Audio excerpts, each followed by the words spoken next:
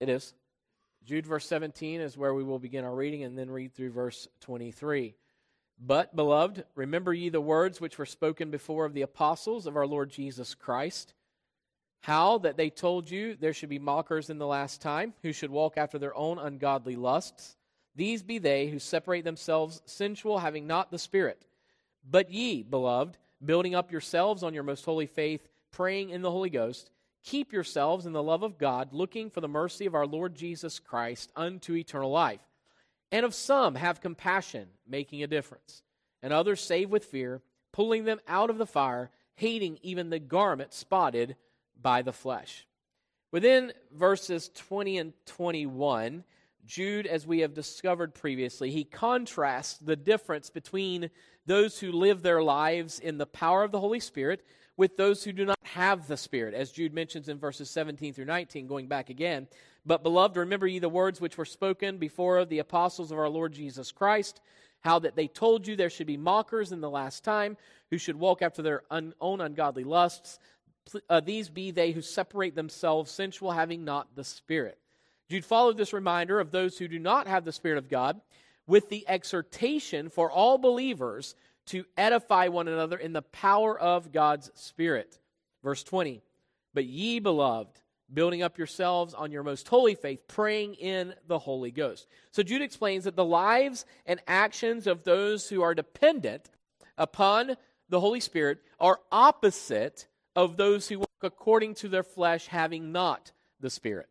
Jude further exhorts the believers to watch themselves, that they maintain God's love among themselves, and to continue to look to the mercy of God as provided in Christ, by which we will receive eternal life. Verse 21, keep yourselves in the love of God, looking for the mercy of our Lord Jesus Christ unto eternal life. As I mentioned to you, the verb keep used in this verse means observe. And Spence Jones commented, the soul's one asylum and retreat is the love of God revealed in Jesus Christ. So this is our hope, this is our confidence, this is our comfort, our retreat. Within these two verses, Jude, that is verses 22 and 23, which we'll be looking at tonight, Jude emphasizes within these two verses the responsibility of every believer while contending for the faith. While the message remains the same, there are two different manners mentioned by Jude in which we are to address those who are in unbelief. Now, while unbelief is unbelief, we recognize that.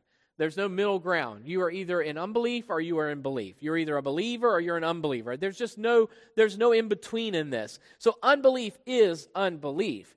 However, we see something defined by Jude here in which we are to have discernment in how we are to deal with men in unbelief.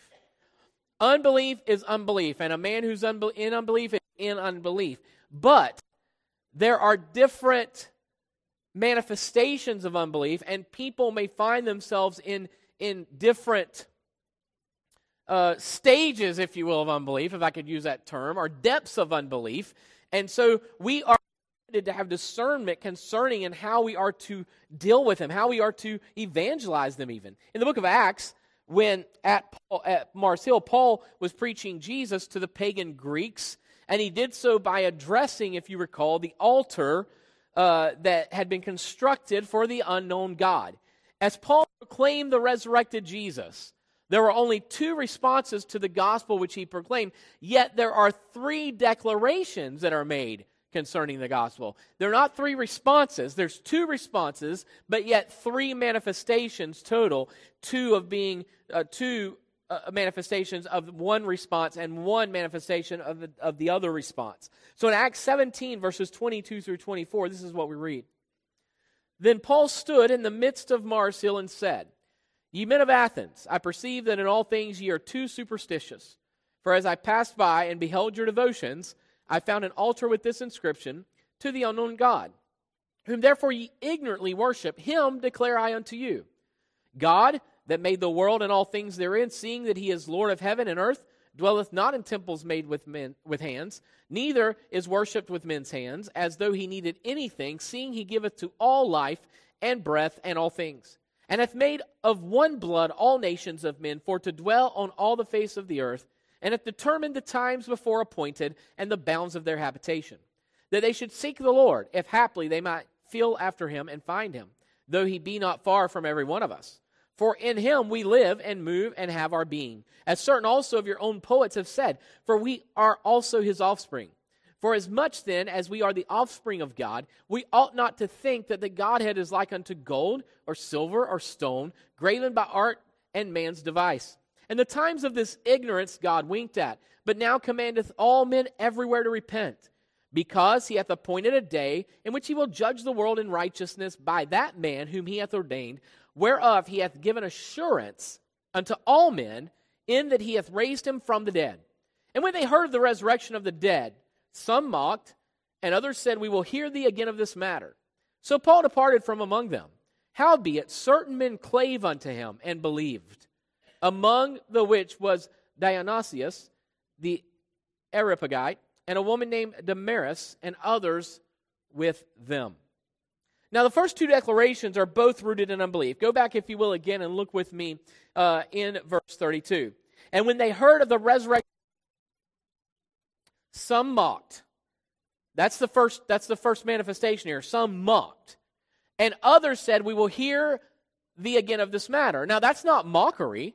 You have the mockery at first who are saying, well, that's impossible, this cannot be, and mocked this teaching of the resurrected Jesus. But then there were others who were actually saying, well, we'll hear this another time, or we want to hear more of this matter. Now, if you go back in previous verses of Acts 17, you'll find that Paul is dealing with these men that are very philosophical in nature. These are the Greeks. These are Greek scholars and philosophers, and they would gather here at this place, and they had these altars constructed, but they would also gather, they would converse, and they would, if you would, debate, and they would discuss all these things that they had heard and bring them to the table and then work through them. These were critically thinking individuals, and so they were always looking to hear and to learn and to glean and to grow in understanding and knowledge. And so that's when you read, we will hear thee again of this matter. This is not merely just a casual pushing off, but I believe it comes from the very source of their interest, which was already existent as previously stated in the chapter.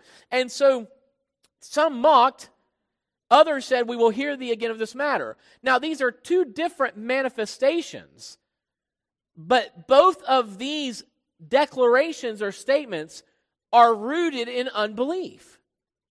The one says, the one mocks, that's unbelief, and the one says, we hear again of this matter later, that's still unbelief. They are saying, and by the way, interestingly enough, you will never find in Scripture it being recorded that Paul ever interacted with these same individuals again, or that they ever heard again the gospel of the resurrected Lord. You don't find that. Now, maybe they did, maybe they didn't, but we don't see it recorded, so we don't know that they did. And yet they're saying, oh, we'll hear you again of this matter. We want to know more, but it was still this idea of not sensing the urgency at the moment to hear and to know and to at least weigh in the truth of what was stated. But then there's a third statement or declaration, and that is, certain men clave unto him and believed. So there's only two responses.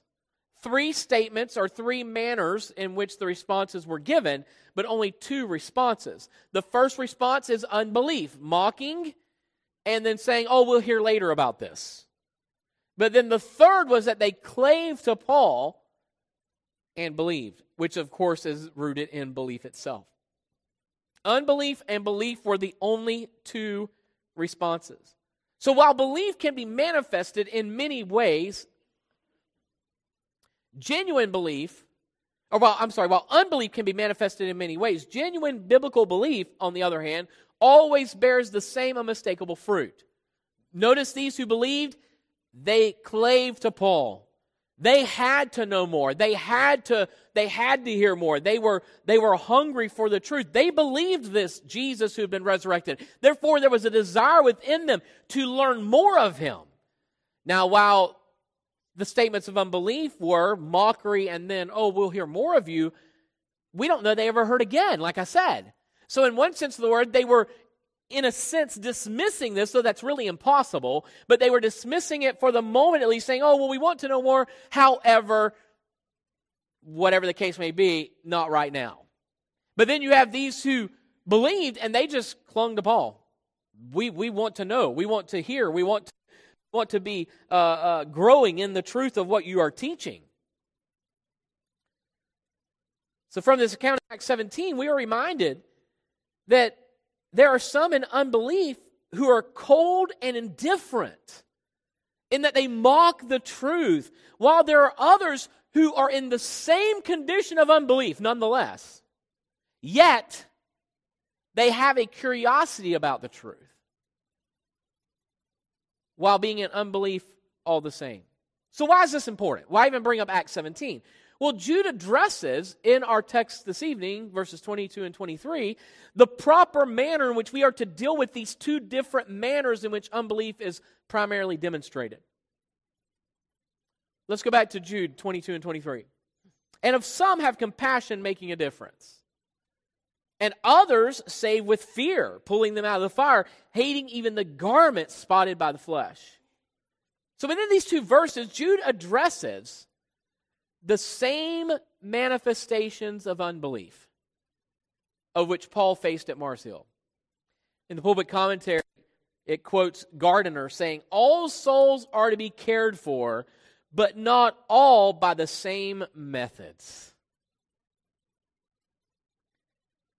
Now, let me explain this to you here. There are times in which we are maybe broadcasting the gospel evangelistically, broadcasting the gospel. And it's not that we're dealing with one individual, let's say, but it is a broad cry of the gospel out to a people. Even when we are proclaiming the gospel and declaring Christ as He is revealed on Sunday mornings, Wednesday nights, Tuesday night theology class, whatever it may be, myself, whenever we are doing this, or at Set Free Ministry, as I am teaching these men or teaching here and proclaiming the truth of Christ, it is a broadcast,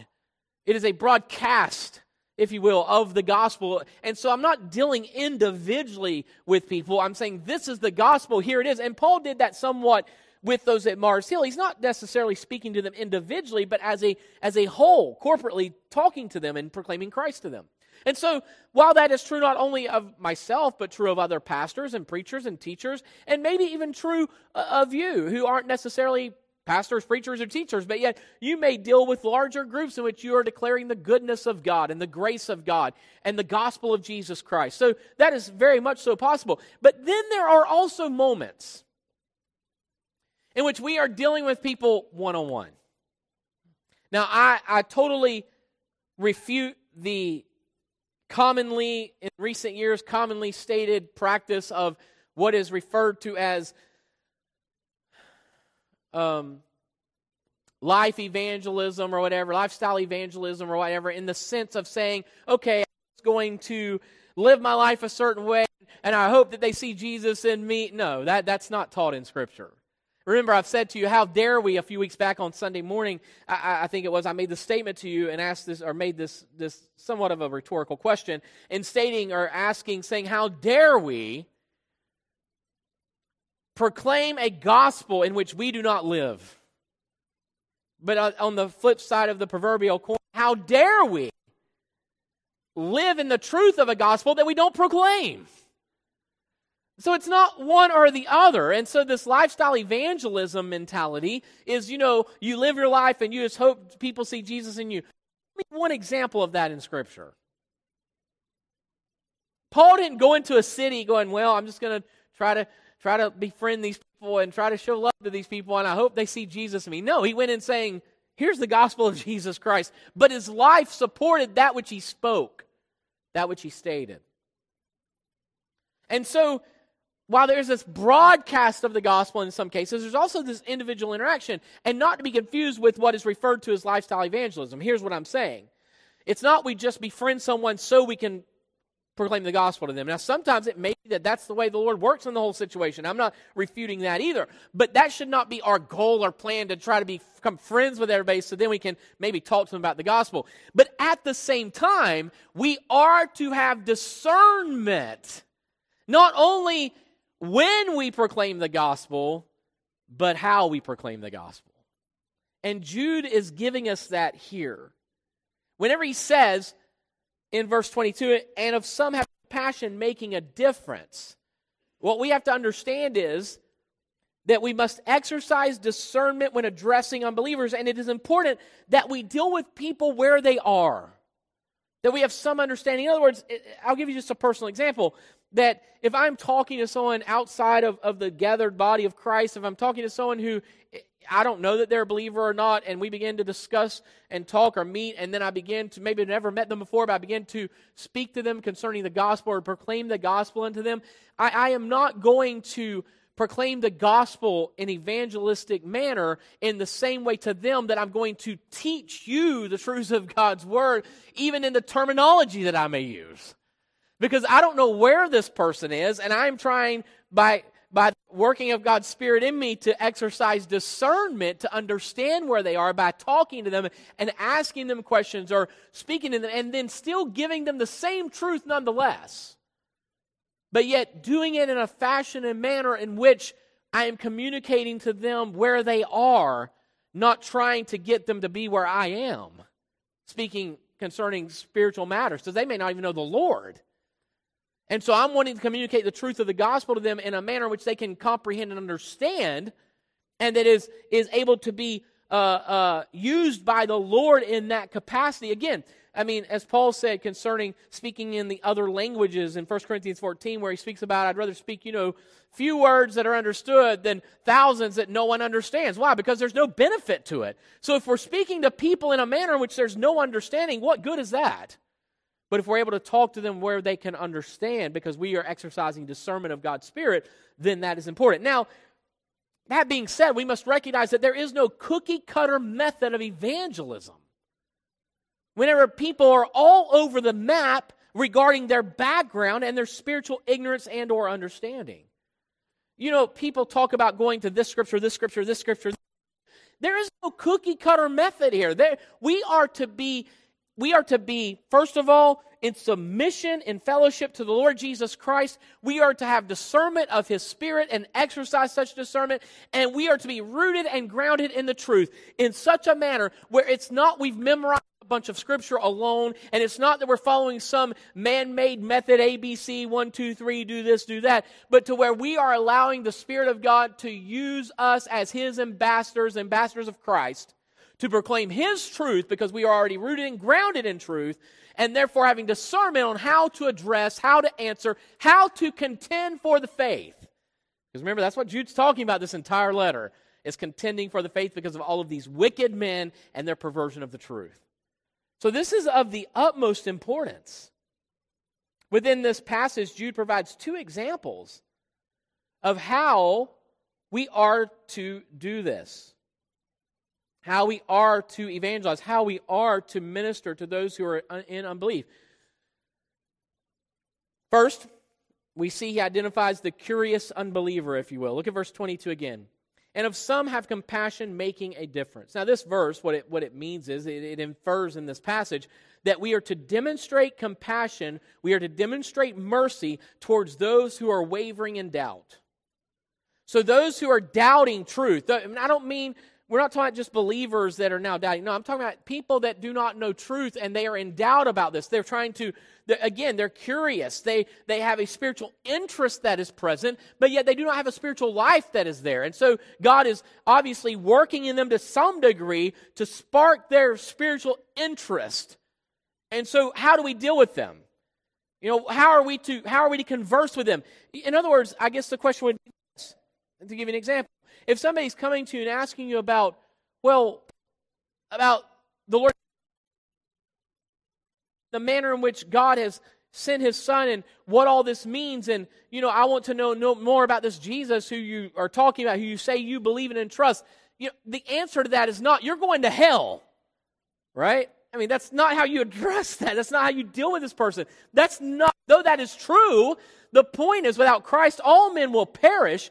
But that is not the manner in which we address this specific individual at this time necessarily. Now, we don't withhold that truth from them, but the point is we have to be answering their questions and pointing them to the answer, which is Jesus Christ, all the while. And so in this case, he says, and if some have compassion, making a difference. So this is talking about demonstrating mercy towards those who are wavering in doubt. And when dealing with those who show a spiritual interest, we are to be merciful towards them. And in the manner in which we are to interact with them regarding the gospel is to be in a compassionate and merciful manner. Again, not watering down truth. The message never changes. It's the manner in which we are conveying the truth of this message, is what Jude is referring to here. And by the way, why would we not be merciful to those who question or those who doubt or those who are in unbelief when they are desiring to know more concerning this truth? Why would we not be merciful to them? Because we must never forget that at one time we were in the same bondage and the same spiritual blindness of unbelief. There was a time in which we were rejecting the truth, maybe not as mocking it, maybe so, maybe not, but yet still rejecting and in unbelief the truth and in unbelief nonetheless. We were there. There was a time I was in spiritual blindness. There was a time I was in spiritual bondage. So why would I not desire to have compassion and mercy towards those who are in doubt, those who are in unbelief, but they are wondering and questioning and wanting answers? Why would we dismiss them? Or why would we beat them over the head, if you will, rather than answer their questions and point them to Christ? But then look, number 2. There's another individual here mentioned, the obstinate unbeliever, if you will. And others say with fear, pulling them out of the fire, hating him in the garment spotted by the flesh. Well, he's showing us a contrast here. Some have compassion making a difference. Those who are wavering in unbelief, we are to be merciful towards them in the sense of demonstrating that mercy and compassion, that again, God might use that in the truth that we proclaim to them in drawing them to Christ in the faith.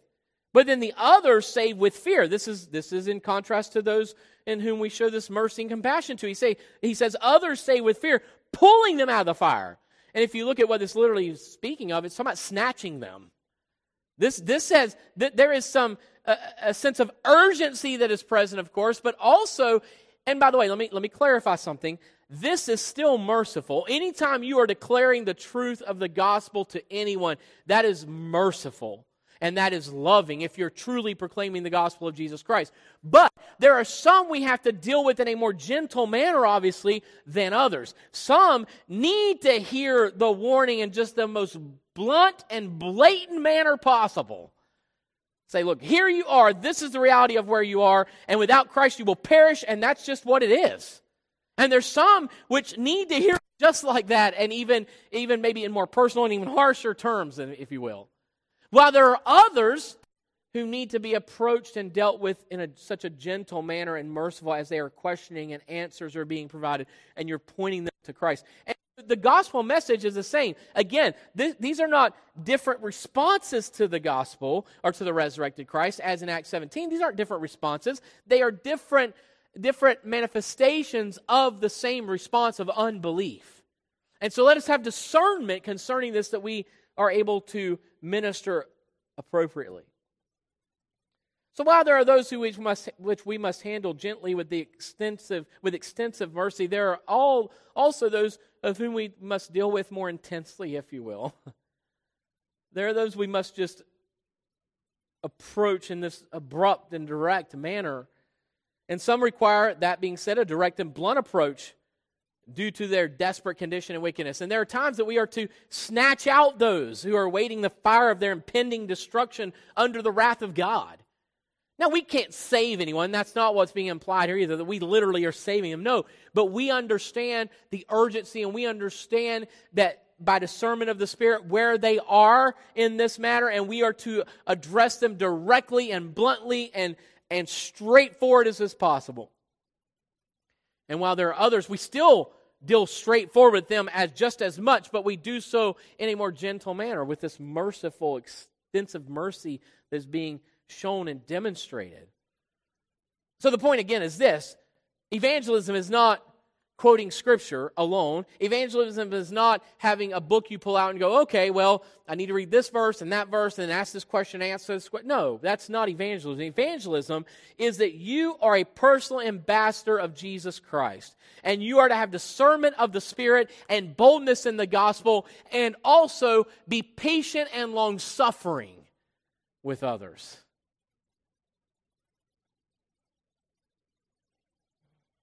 There are those who need to be shocked into the reality of their desperate condition. Many today are ignorant of the truth of their spiritually destitute state. That's just a reality. And these are different from those who are in doubt, meaning they're questioning or asking or have this interest that's present. There are those who mock the gospel, as there were those at Mars Hill who mocked the resurrection, while there are also others who are saying, we need to know more about this. So let me ask you just a very pointed question tonight.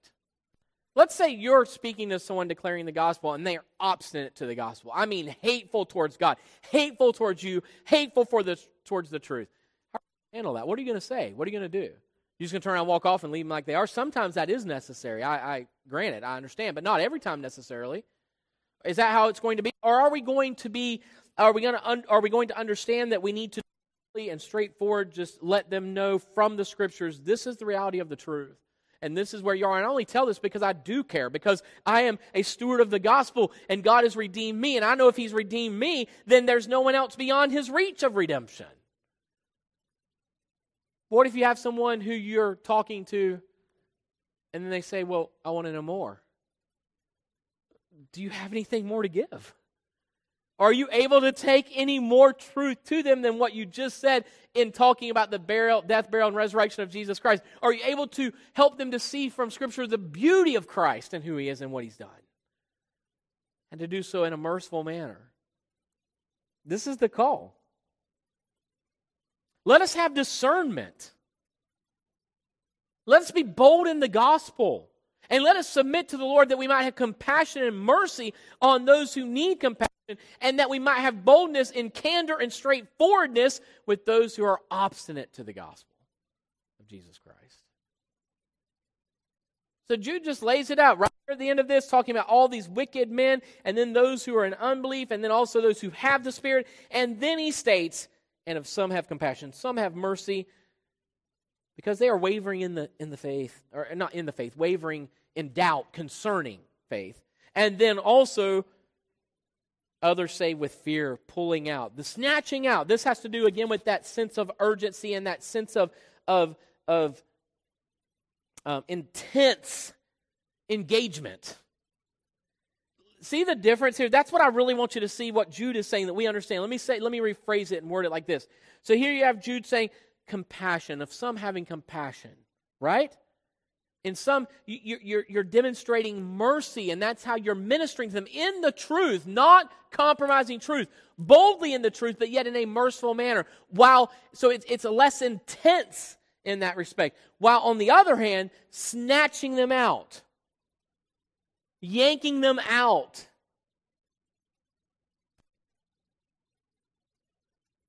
pulling them out of the fire, hating even the garment spotted by the flesh.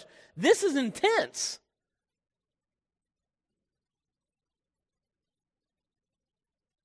And if you've proclaimed the gospel to many people at all, then you've experienced both types of people here that are in unbelief. I've talked with people that are very obstinate to the gospel. Don't want to hear, don't talk to me, don't tell me. And then I've talked with people that are very interested in the gospel. At least they seem to be or appear to be, and they want to know. So how do we deal with them? Well, Jude's explaining this is how it is. So we are to be prepared. And remember, don't lose sight. You say, why is this in the middle or at the end of Jude's letter, nearing the end? There's only 2 other verses left after these 2 that we just read tonight. Why does he deal with this? Because we are to earnestly contend for the faith. That is the entire message here of Jude. So if we are going to earnestly contend for the faith, do you not think it requires that we have discernment of the Spirit, of the very one who has brought us into this faith, that we might minister this faith to others? Having discernment to effectively contend for the faith. There are those who are obstinate to the gospel of Jesus Christ. There are haters and despisers of God and all those who love God and all things of God. And then there are those who are just ignorant and don't know. They are just spiritually blind in the sense that no one's ever even spoken to them about the gospel of Jesus Christ. No one's ever told them. And then there are those who, if they do hear, or even if they've heard before, there's a great interest in them. Now, I'm not saying they're born again or that they even will be, but I do believe when there's a spiritual interest that God has put that there, because men naturally have that. Not if there's a genuine spiritual interest. towards the things of God and the truth of God, that is. And so let us have discernment. Let us be cautious. Let us be bold. Let us not neglect the gospel of Jesus Christ and the stewardship of the gospel of Jesus Christ as His believers, as His ambassadors. But let us, with discernment, deal with men where they are, remembering that we were once in the same unbelief. And now we've been redeemed.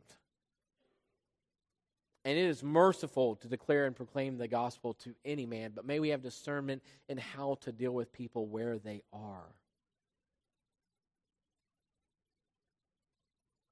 I was talking to a lady today, unrelated to the matter of the faith and spiritual matters in this regard, but she made a statement that was of extreme wisdom.